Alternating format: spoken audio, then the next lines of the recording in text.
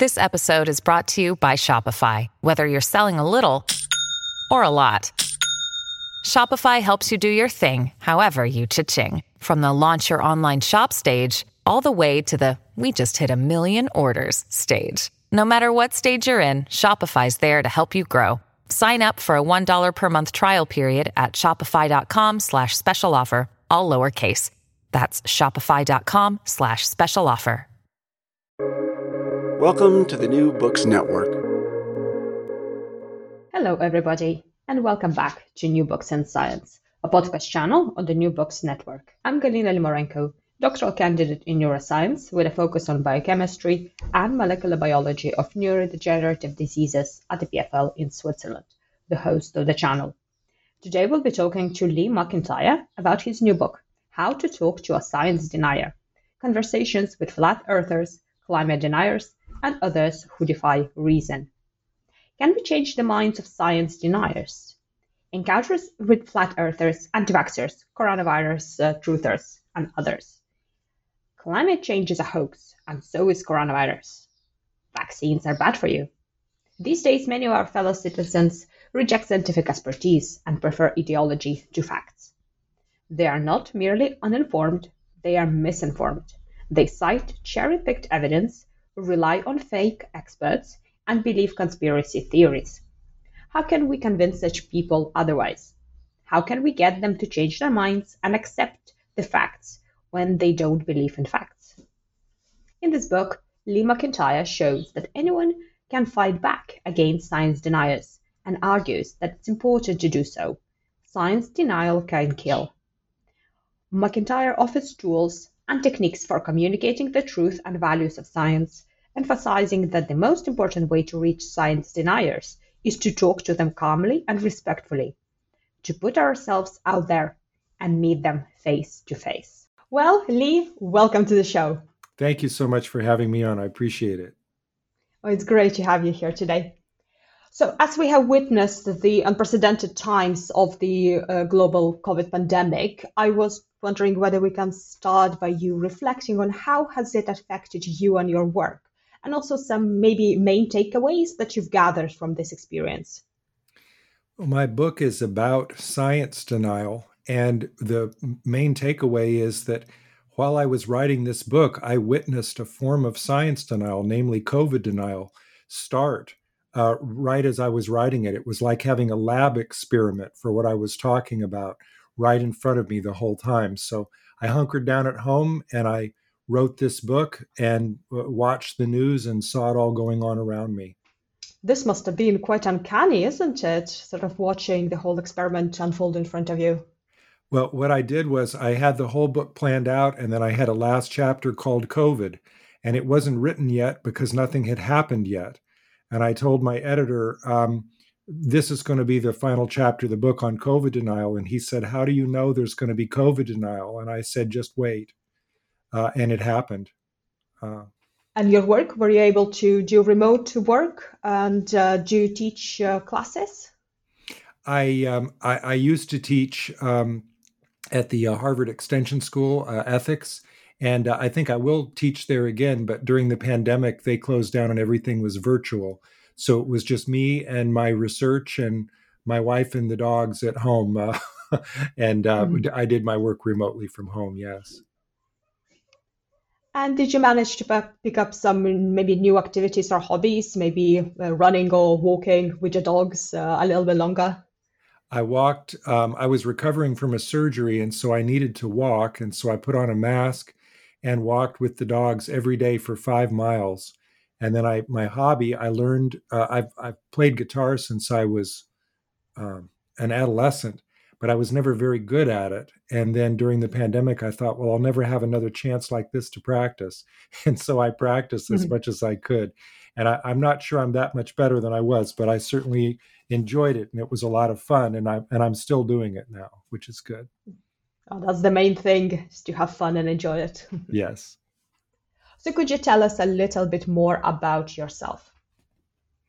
Yes, I'm a philosopher of science, and I grew up in a blue-collar neighborhood, a working-class neighborhood in Portland, Oregon.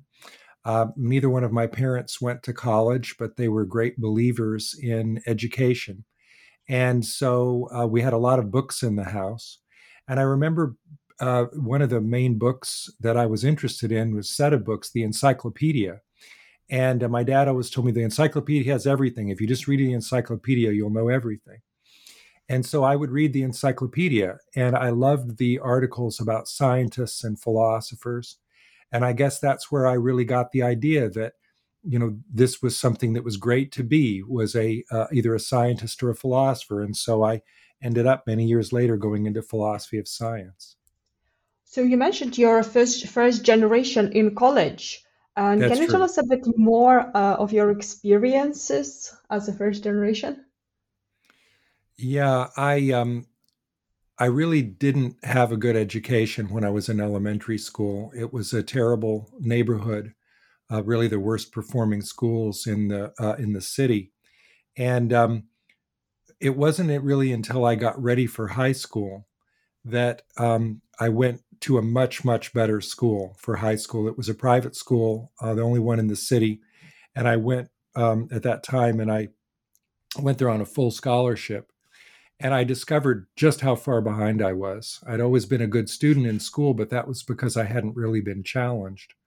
But once I got to high school, where the other kids had a lot of privilege that I didn't have, I learned that I was way behind and I needed to make up.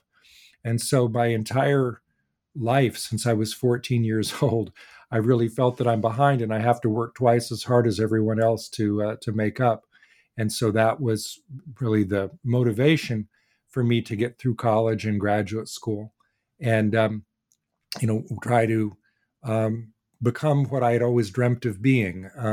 The people around me growing up, my schoolmates, none of them really did things that I think they ultimately wanted to do with their lives.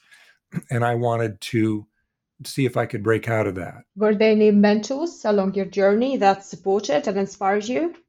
My mom, when I was a little boy, my mom didn't talk to us about trivial things, didn't talk to us like babies.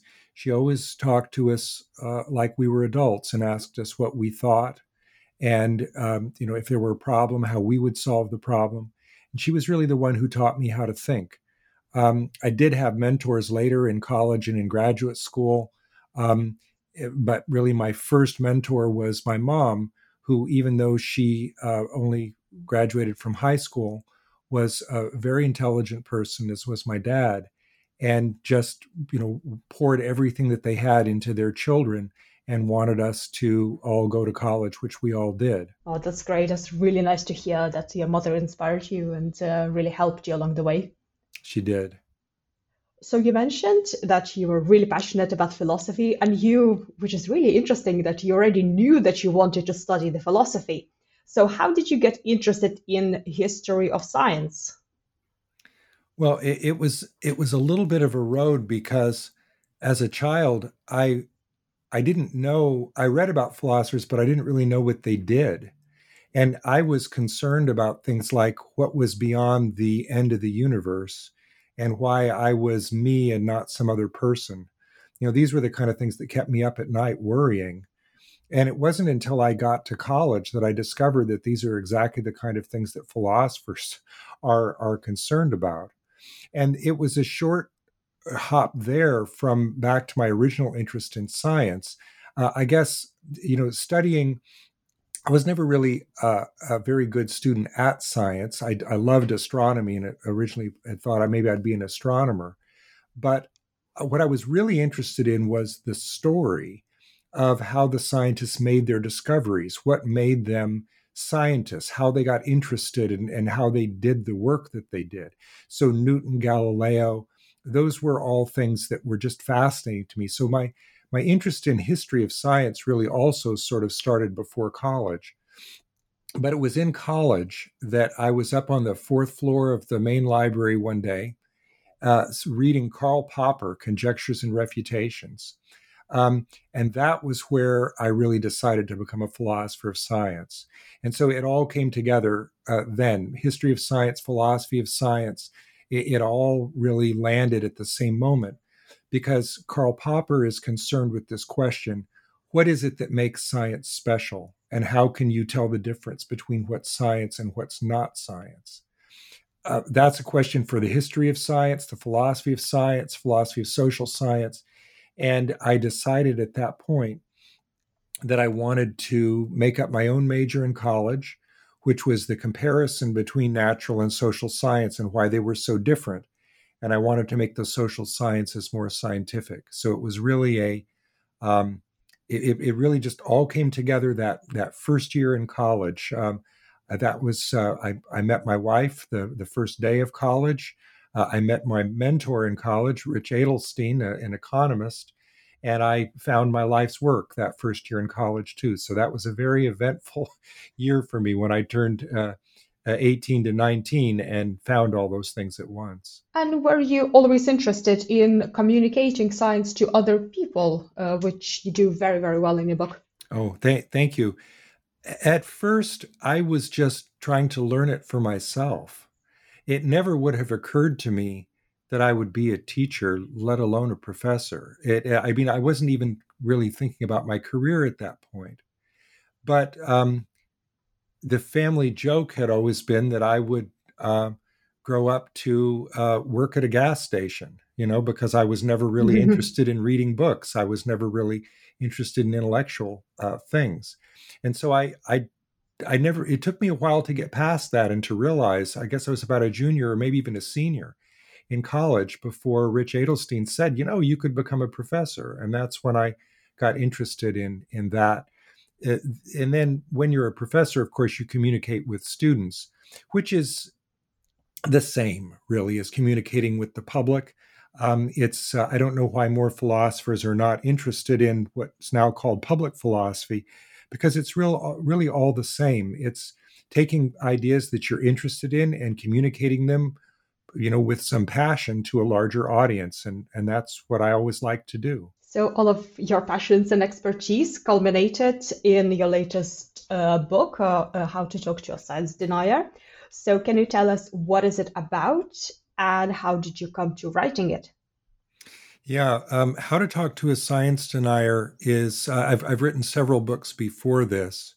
So this book grew out of the book that came just before it, which was called The Scientific Attitude. And in The Scientific Attitude, I was really concerned with that main question that philosophers of science have been concerned with for the last 100 years, which is what's so special about science? Now, philosophers of science have been obsessed with something called the problem of demarcation. This is what Karl Popper was concerned with, which was how to have some formal logical criteria which could allow you to tell each and every time whether something was good or bad, whether it was scientific or non-scientific. And what you begin to realize as you read in the field is it's been 100 years and nobody has really answered this question, and maybe nobody can answer this question. And there was a paper about 30 years ago by a philosopher of science named Larry Loudon called The Demise of the Demarcation Problem, where he said this problem really can't be solved. You'd have to come up with an ideal set of necessary and sufficient conditions. And if we could do that, we would have done it by now. And that really was fascinating to me because I didn't want to give up the question of, well, so does that mean that you can't answer what's special about science? Because if you can't, then that means that you can't defend science. You can't defend science against pseudoscientists who are pretending to be scientists, or against science deniers who find no good reason to believe scientific results, or fraud. You really can't defend science unless you have an account of what science is. And so I came up with this idea of the scientific attitude, which is the idea that what makes science special is that scientists are concerned with evidence and they're willing to change their minds on the basis of new evidence. And that's not, I don't think, a solution to the demarcation problem, but it allowed me to come up with an account that I think allowed me to defend science. Because Science doesn't have to follow scientific method. I don't think there is such a thing, and neither did Popper. And it doesn't have to be perfect. It's a community enterprise where scientists are checking one another's work. And it's, as I say, it's an attitude, not a method, which means that we don't have to worry so much about scientific uncertainty or the inability to prove something in science. That's just how science works. And once I realized that, I thought, okay, now I know how to defend science.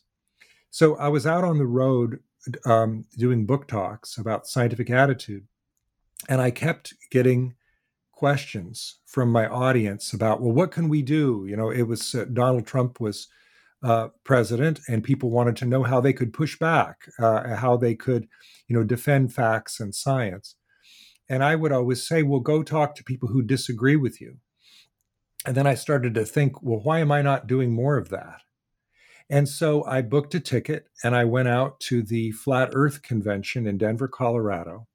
And I tried to put the theory from my earlier book into action. And once I did that, I was addicted and that's where the book, How to Talk to a Science Denier, came from. Because once I had talked with flat earthers, it made me see that it wasn't just about having a good theory of science. It was about being able to engage people in conversation and sort of reach them where they were, which is not about presenting any facts or evidence or logic. It's about having a conversation to listen to them about why they believe what they believe. After that, I went to talk to coal miners about climate change. And I read, though, by then the pandemic was happening, I couldn't go out and talk to anti-vaxxers because the pandemic was raging, and let alone COVID deniers. But I got interested in this question of whether we could change science deniers' mind by talking to them. And that's where the book came from. So what does it mean to be a science denier? Science deniers are people who really fundamentally misunderstand what science is. It's not just that they reject particular scientific facts, like the truth of climate change or the roundness of the earth. It's that they misunderstand the way that scientists reason. They misunderstand the power of evidence. So you often hear science deniers say that they're better scientists than the scientists are because they're so skeptical. They won't believe anything unless you prove it. That to me just shows that they really don't understand science. Now, what in practice, science deniers are usually people who have something that they want to believe passionately, and science tells them that it's not true. And they decide, I don't care what science says. I'm just going to distrust the scientists. And so science denial is based usually on conspiracy theory, where they decide that the scientists are lying to them, and that unless the scientists can prove to them that what they're saying is true, then they don't have to believe it, and they can believe something else. And so they're not actually denying all science. They're denying the science that they don't want to believe in. And here's the secret. They don't need any evidence at all for the thing they do want to believe in. That's how you know that they're not scientists. The flat earthers will say that they're so skeptical of the round earth. Well, they're not skeptical at all of the evidence for, be it as it may, for flat earth. Same thing with climate deniers. It's not just that they've got such high standards that they won't believe anything, because they're perfectly happy to believe that climate change isn't happening, and they don't really need much evidence for that. So they're people who are not reasoning correctly. And by the way, that's the way that I approached the folks at the Flat Earth Convention. I didn't go there to present them facts. I went there to talk to them about how they reasoned, because I'm a philosopher, not a scientist. And I wanted to see if I could convince them by poking holes in their arguments, not in their facts. Yeah, for sure. And this is really the key here, that you're going to the roots of the science denial as it is. So are there specific maybe characteristics that unify most of the science deniers, or perhaps it's very, very individualistic, or some people might have some alternate motives for being a science denier? Yeah, each kind of science denial is slightly different. So there's flat Earth, there's evolution denial, there's anti-vax, there's climate change denial. These are, they're different content, different topics, but and maybe the different motivations, right? If somebody works for an oil company, maybe they're a climate denier, for a very particular reason because that's where they get their paycheck, right? Um, or if somebody's a COVID denier, that might be because it's become a political thing in the United States, and so they don't want to believe that COVID's true because it's maybe part of being a Republican is that they don't think that they can believe that that COVID is a big deal. So there are some motivations behind it that can differ, but there is one thing that all science deniers have in common, no matter what the topic, and that's the way that they reason. And this discovery was made by the Hufnagel brothers years back, but it was perfected really by John Cook and Stephen Lewandowski and others who are cognitive scientists and experts in human reasoning. And there's a script. There are 5 tropes that every science denier follows, and they're this. Number one, they cherry pick evidence. They will go looking for the one particular fact that seems to show that they're right and the scientists are wrong, and they'll ignore the other facts. Number two, they're conspiracy theorists. They tend to think without evidence that the scientists are lying to them.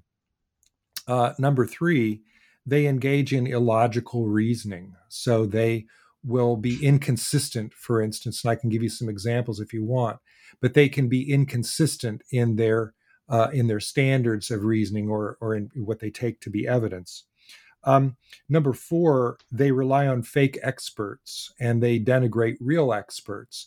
So, they will say, well, Dr. Fauci, he's just a, he's a fake, or, he's in it for the money or something like that. They'll find some way to slander him, but then they'll believe somebody who's a fake expert because that person tells them what they want to hear. And finally, number five, and this I think is very important, they believe that science has to be perfect. So what I was talking about earlier with this idea of that science has to be able to prove with certainty its result.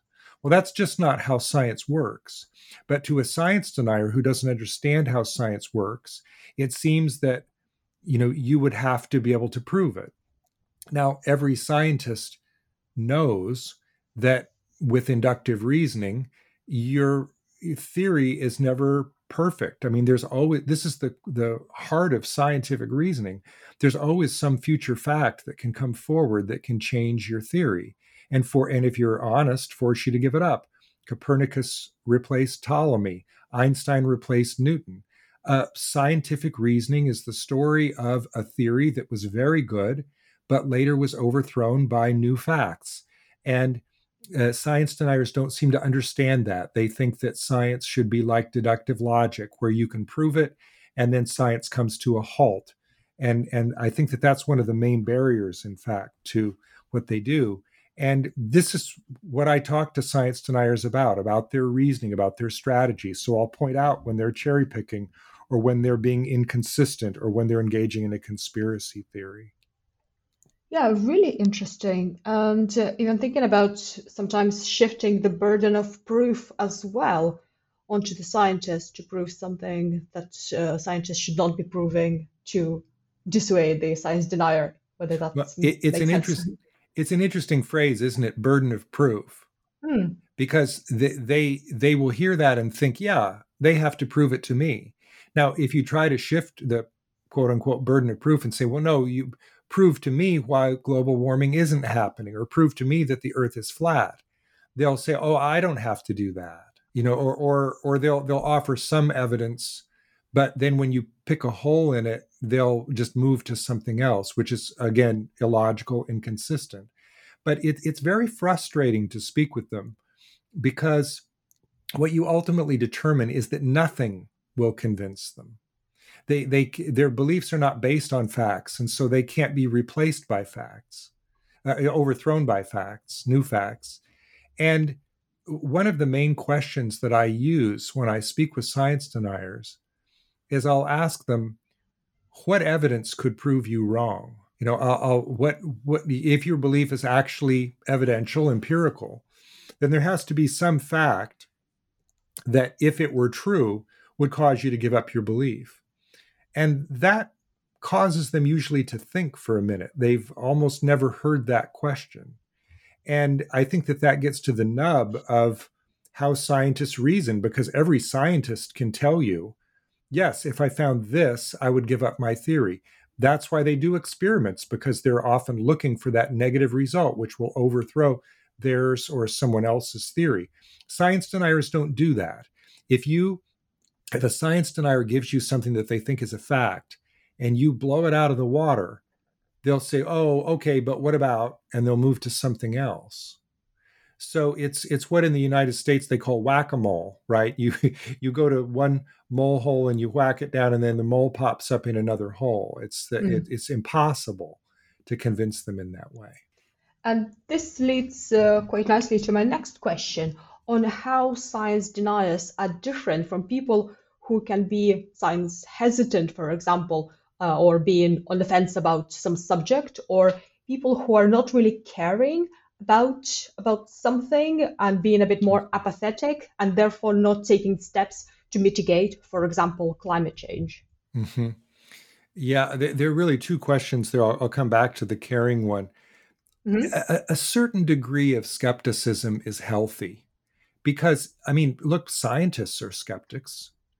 But what scientists recognize is that you're not being scientific if you say nothing could ever convince me.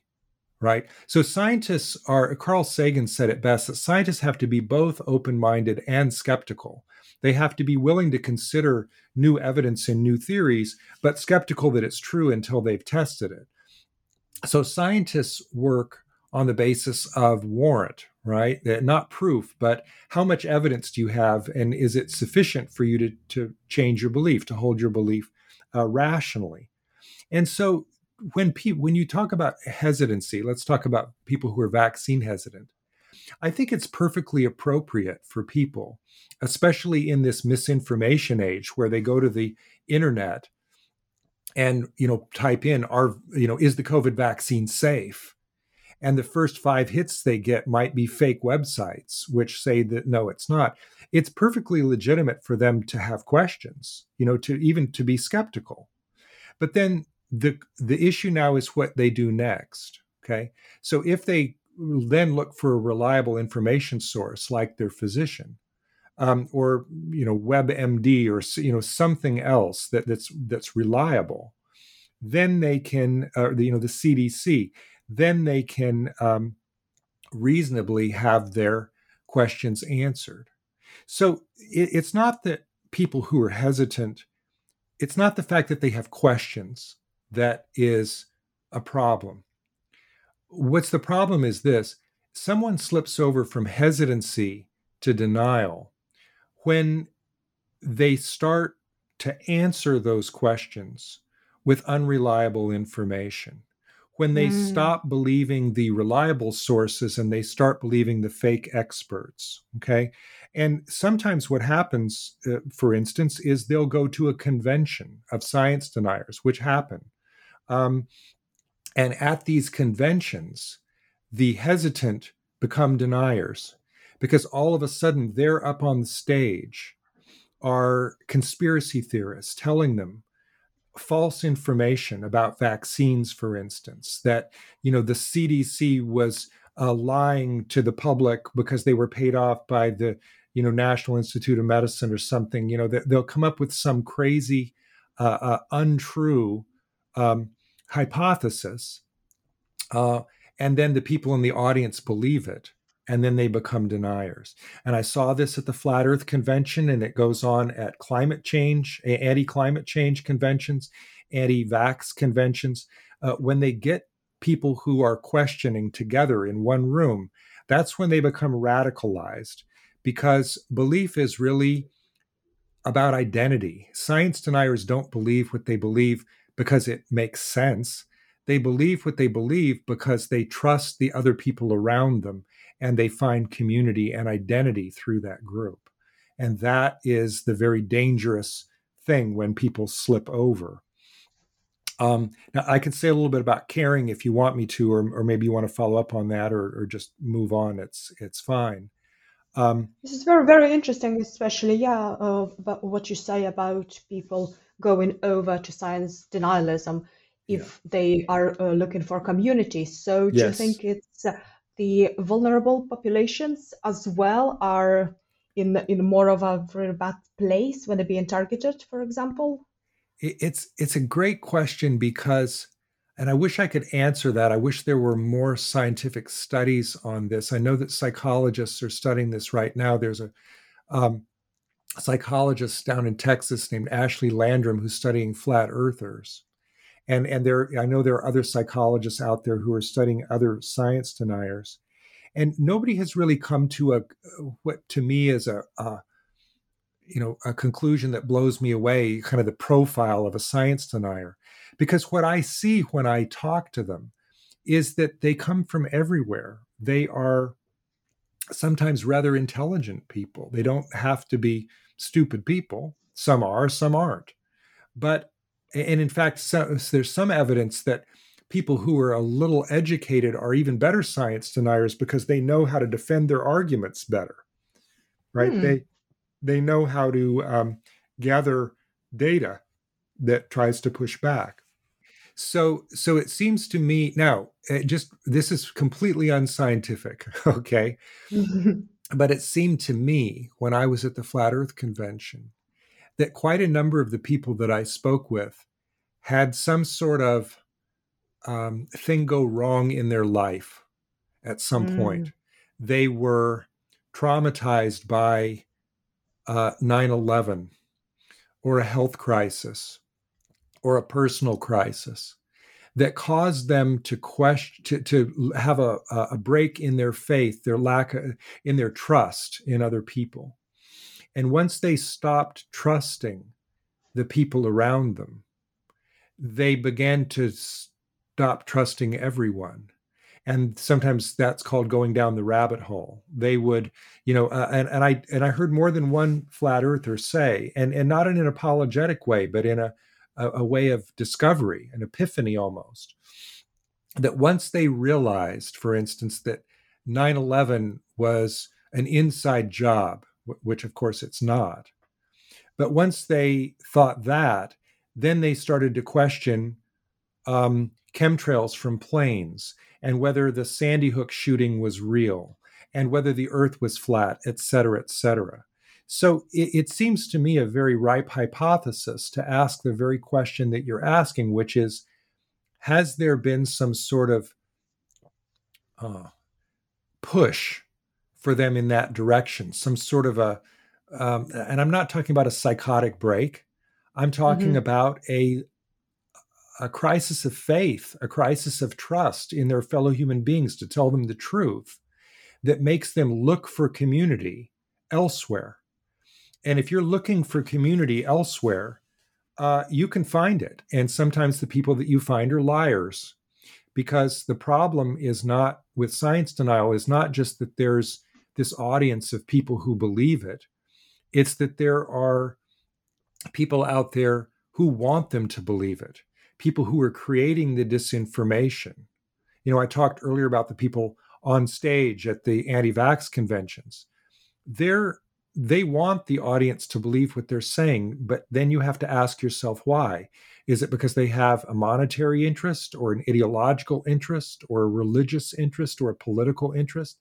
If you really dig behind science denial, what you find is that there is disinformation that is created by people who have something to gain by other people believing what they have to say. And the shocking thing is that there aren't that many of them. But it gets amplified on social media. And so, one liar can affect hundreds, if not thousands, of other people and convert them. There was a study reported on an NPR the other day that 65% of the anti-vax propaganda on Twitter was due to 12 people. 12. That's not that many people. But, so just a few people who are, maybe they believe their own propaganda, maybe they don't, but they have something that they want other people to believe. Now, look, modern science denial started with the cigarette companies, the tobacco companies, not wanting to fight the idea that cigarette smoking caused cancer. And so they hired a public relations expert who told them to fight the science, which they did. They took out full-page newspaper ads, and they started the precursor to the American Tobacco Institute, and they started to try to raise doubt where there really wasn't any. And that was the blueprint for modern science denial, and it's argued brilliantly in Naomi Oreskes and Eric Conway's book, Merchants of Doubt. That blueprint was later followed by the people, the oil companies, who didn't want it to be true that climate change was real because it would interfere with the consumption of fossil fuels. And so they silently funneled money to a lot of the think tanks and researchers and other people who to come up with a propaganda campaign of doubt against the idea that climate change was real. So disinformation is created intentionally by somebody who has an interest at stake. The shorthand version that I often talk about is that science denial isn't an accident, it's a lie. And my book, How to Talk to a Science Denier, I'm out there talking to the people who were lied to. But that's not the only way to fight science denial. You can also try to identify the liars, the people who are creating the disinformation. That's really what I'm thinking about next, after this book. But How to Talk to a Science Denier is about people who are really, in some sense, victims of disinformation, because maybe they started out with questions and maybe they were at a vulnerable point in their life or not, but they started to believe the liars. This is fascinating on how such a small number of really effective people can result in such sort of grave consequences. It's sad. It's similar to those domino sculptures that if you push one stone, it unfolds into the beautiful picture. But I think here, what we see is just unfolding into complete mess and disaster. That's true. Look at the example of COVID denial.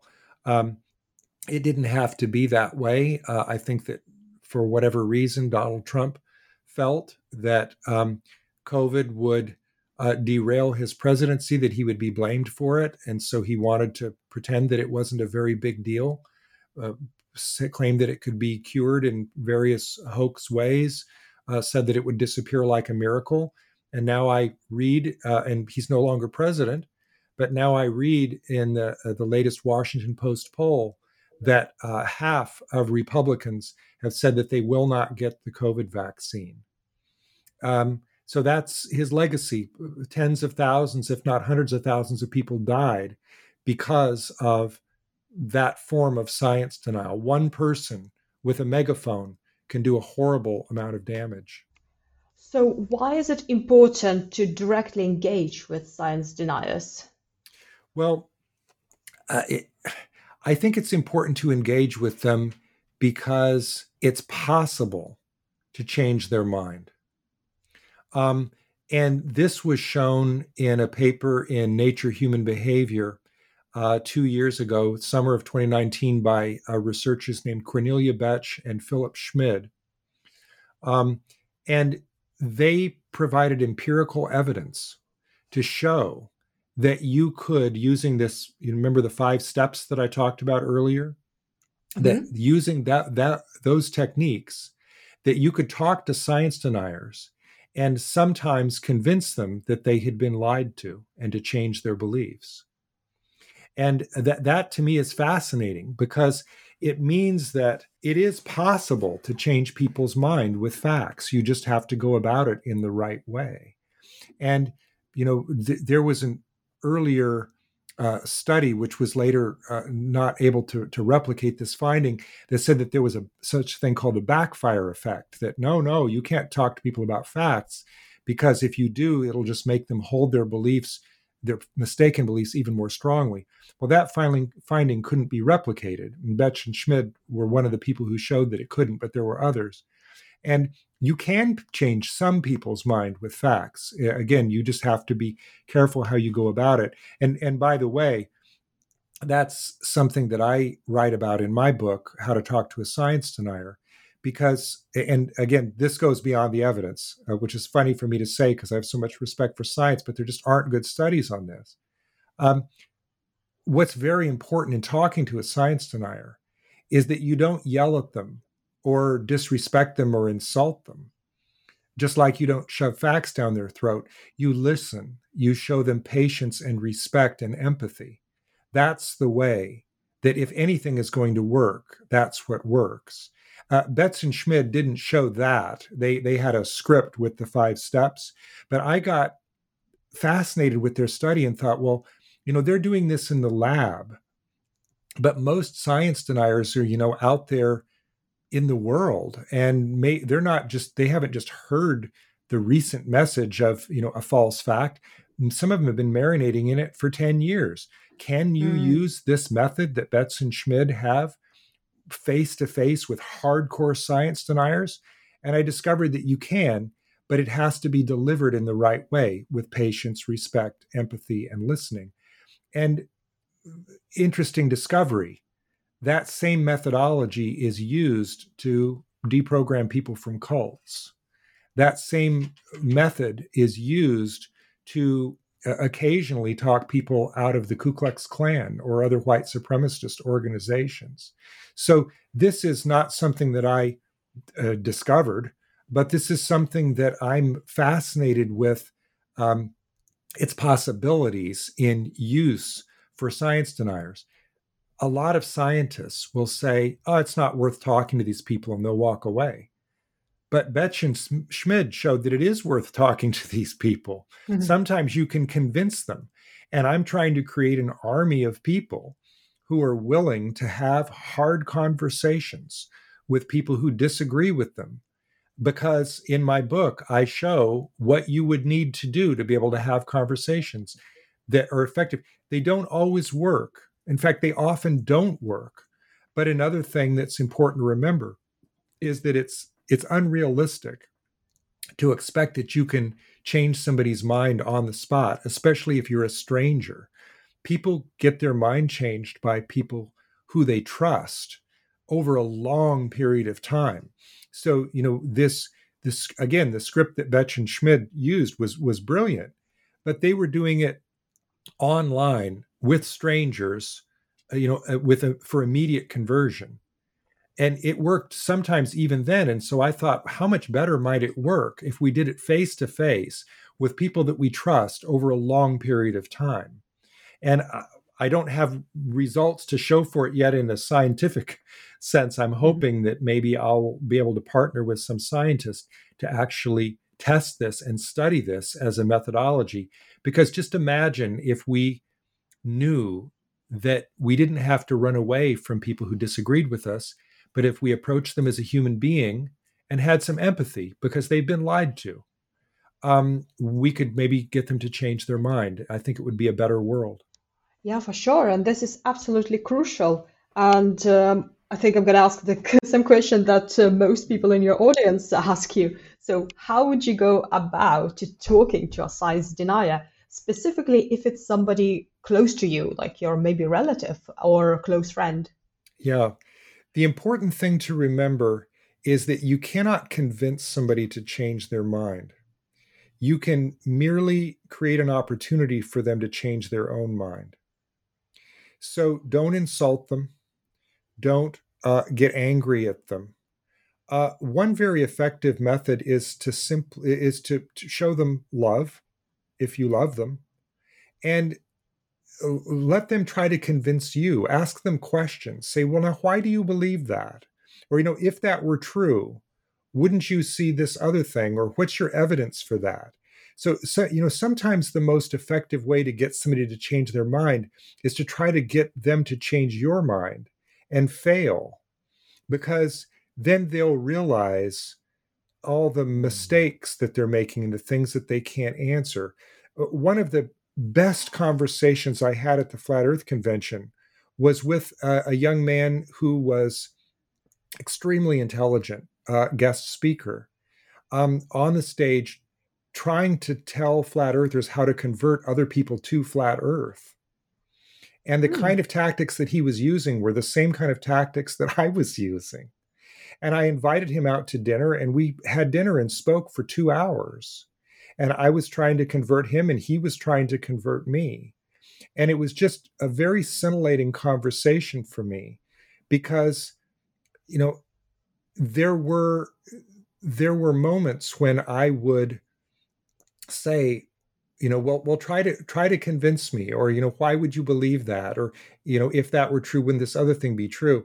The best luck I had was when I said to him, is there anything that could convince you that you were wrong?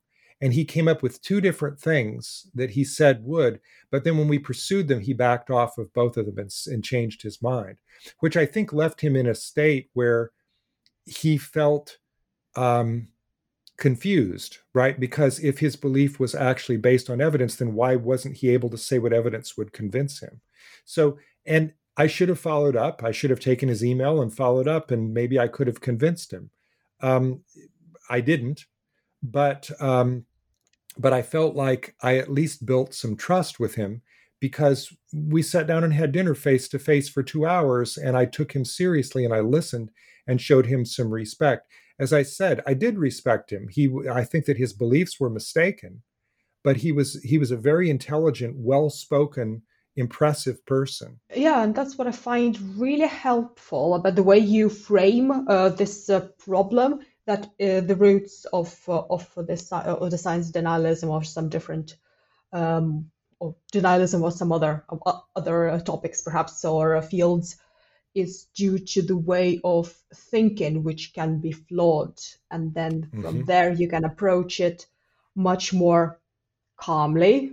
So you don't get angry at people, but you really try to understand and then go from there. So what discoveries along the journey to writing How to Talk to a Science Denier surprised you the most? Oh, so many things. I guess one of the things that surprised me the most was in my research. Science deniers will often say, if you present them with evidence, they'll say, well, have you seen it? They don't want to hear about some discovery. They don't want to hear about some discovery from another person if you haven't personally experienced it.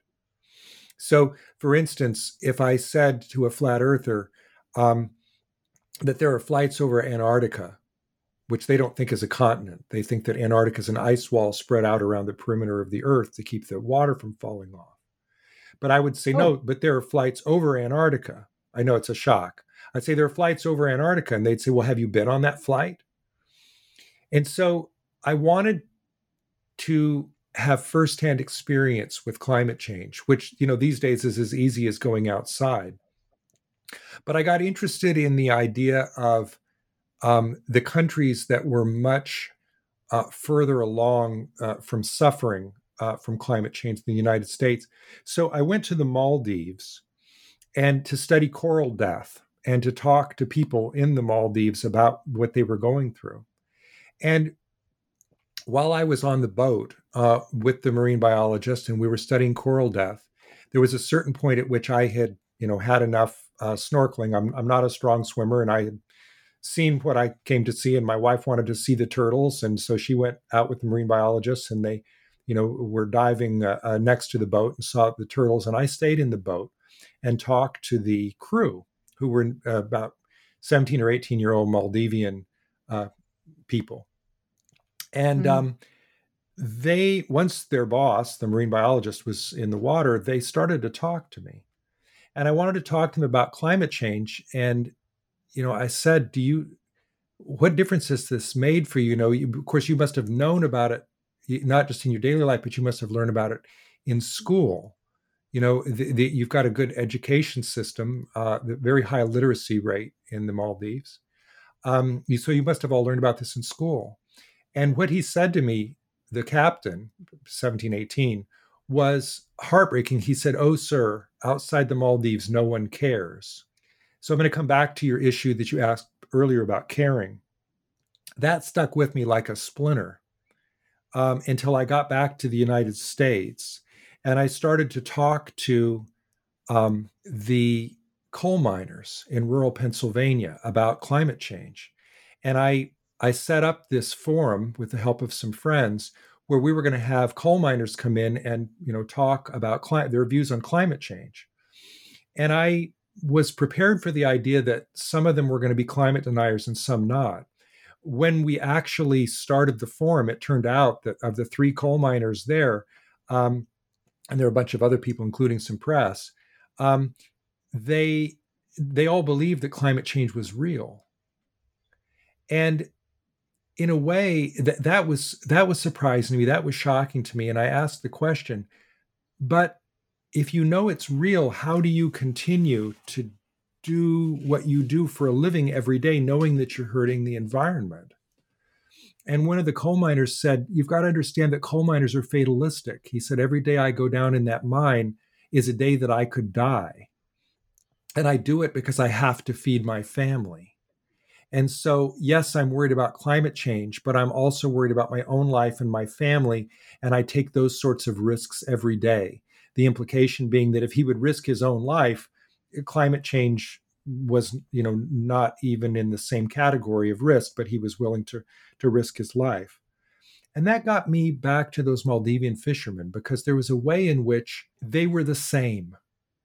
They were both victims of climate change. They were both victims of the coal industry in a way, though the coal miners might not have put it that way. But what was fascinating to me was this issue of caring, that the Maldivian fishermen and the coal miners both cared, right? The coal miners were older men who had families, and in some case grandchildren, and they cared about the issue. And then that got me to thinking, but caring isn't enough, is it? Because you can care. I mean, forget about the people who don't care, right? The people who maybe work for the oil company and are making a lot of money off climate denial, or the people who work for the cigarette companies, et cetera. So some people know that it's not true, but they really don't care. But it made me think that the problem is this: it's deeper than just changing people's mind about facts. Because here I was in Pennsylvania talking to these people who already agreed with me on the facts, and I still couldn't get them to stop being coal miners. And it wasn't that they didn't care either. And so that was a big eye-opener for me, because, you asked what surprised me. It was that there are so many levels to this problem. People, including me at the beginning of this project, thought that, well, it's just a matter of changing someone's mind, but it's not. It's such a complex issue that it's not just a matter of changing somebody's mind about the facts or even their identity. It's a matter of, and it's not even a matter of getting them to care, though that's also important.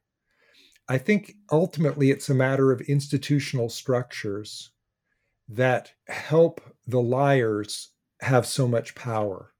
And so I'm increasingly concerned with the people who are telling the lies that the science deniers believe, the lies that keep the coal miners in the mines, the ones that are wiping out the homeland of the Maldivian fishermen and, roasting the planet for the rest of us. Though that's where I think pressure needs to be born. Maybe my next book will be about how to deal with the people who are creating the information, the disinformation about science. So now maybe that's not a book. I mean, I don't have much time, do I?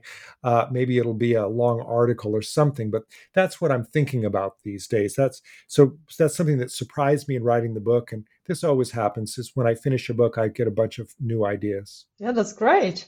So, having identified these sort of issues and topics, how hopeful are you about the prospects of bringing more real science to more people and engaging with the science deniers? I'm hopeful that we can reach the science deniers, and that I can bring this message to a large number of people. That's the point of the book.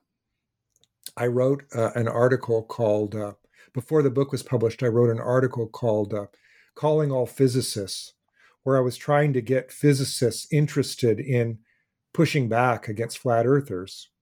I think that scientists need to be energized to and learn how to communicate with these folks. And that's one audience for my book, because I think that we could do a world of good if we went out and did this. What I worry about now is whether there's time, because what I saw with COVID is that even when our lives are at stake immediately, there are still deniers. So, some people have said that COVID denial was like a 60-second version of climate change, right? Because it had to do with this global risk that, to everyone's life. And, we have to do something about it right away. But if people won't even take a vaccine to save their own life, can we really get them to stop consuming fossil fuels to save the planet and lives of other people in other countries and in the future? I'm not sure that there's time to do that. So I feel that push. I'm on the eve of launching my new book. I've just published this book called How to Talk to a Science Denier, and I believe in it. But I am woefully aware that there's more to this story, that there's more to do than just go out and talk to science deniers. Talking to science deniers is a start. Some of the science deniers that we talk to are people in power who can do things, like people in Congress in the United States. So, this is all moving in the right direction. But I am, as I say, increasingly worried that we're running out of time, and that this approach that I'm recommending is just too slow and too many deniers out there to reach all of them in time, and that we have to bring other forces to bear. And I'm not quite sure what those other things are, but this is a huge problem, and I'm doing my best on it. And there's so many other people that are working on it as well. But for whatever reason, I feel this obligation to do this kind of work, because who would have ever thought that a philosopher would have something to say that might be important to change the world? And that's how I feel. That goes back to the reading the encyclopedia when I was a kid. I want to make a difference. I want to help people. I want to help my fellow citizens and citizens of the world against what I see as one of the main threats, and that's science denial. And by the way, it's not just science denial anymore, because I think that science denial paved the way for reality denial, a much larger form of denial, which I wrote about in a book called Post-Truth, when Donald Trump came into office. Because when you see a politician like him, who says that his inauguration crowd was bigger than Obama's when a picture shows that it's not, or who argues that it didn't rain on his speech when you know that it did. He's not just denying scientific facts, he's denying all facts. And ultimately, in his last days in office, he used it to deny that he lost an election. And that led to a violent attack on the US Capitol, and might have, but for a few brave police officers, led to mass slaughter of members of Congress, or even the lack of certifying that election. And we don't know what's going to happen in the future. So, literally lives are at stake through denial. And it's, unfortunately, the problem is now worse. It's not just science denial, it's reality denial, it's fact denial, it's truth denial. And this is the work that I want to do. I don't want to just write for other scholars. I want to write for the public, because I feel like this is so important. And I look at my colleagues like Jason Stanley, who wrote a book called How Fascism Works. And I want to do that kind of work. I want to do work that inspires and helps to make a change with a problem in the world. Yeah, for sure. And it's such an important work, even though it's so difficult, like you describe. So then, I suppose then, can you say that you have definitively figured out what do philosophers actually do? What do philosophers do?